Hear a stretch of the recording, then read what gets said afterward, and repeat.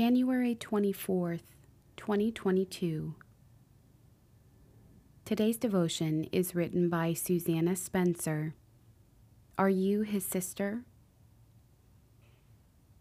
For whoever does the will of God is my brother and sister and mother. Mark chapter 3, verse 35. The kitchen clock ticked steadily while my son sat fidgeting over his math workbook.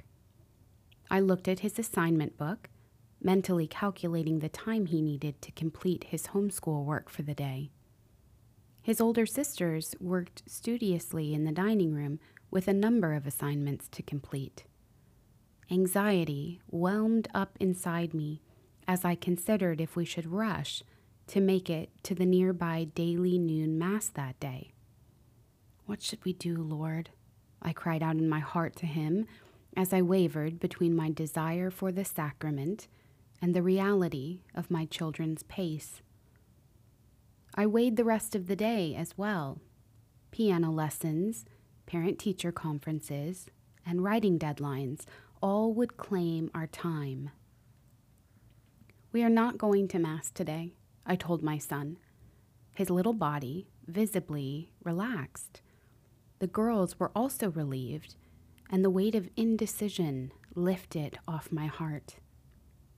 We finished our school morning in peace, ate lunch together, took a short walk, and sat down for a leisurely prayer time before our family altar and icon wall. As I rested in the Lord, I saw that I had followed his will. While going to Mass would have been a very good thing for my family, staying home without being rushed was better for us that day. Other days, noon Mass fits seamlessly into our schedule. But this day, the sacrifice required of me was to be present to my children, to instruct them well, and to savor the sweet family time of homeschool life. The readings for Mass today all talk about the importance of doing God's will.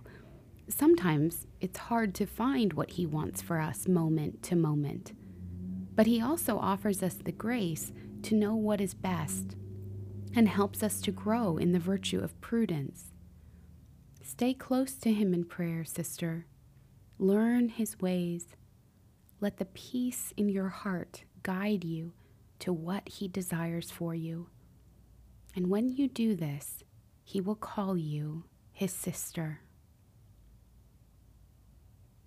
Lord Jesus, thank you for your patient love, for leading us in all our ways. We want to do your will, Lord. Unite us to your will so that we can live and walk in peace. We pray all this in Jesus' name. Amen. In the name of the Father, and of the Son, and of the Holy Spirit. Amen.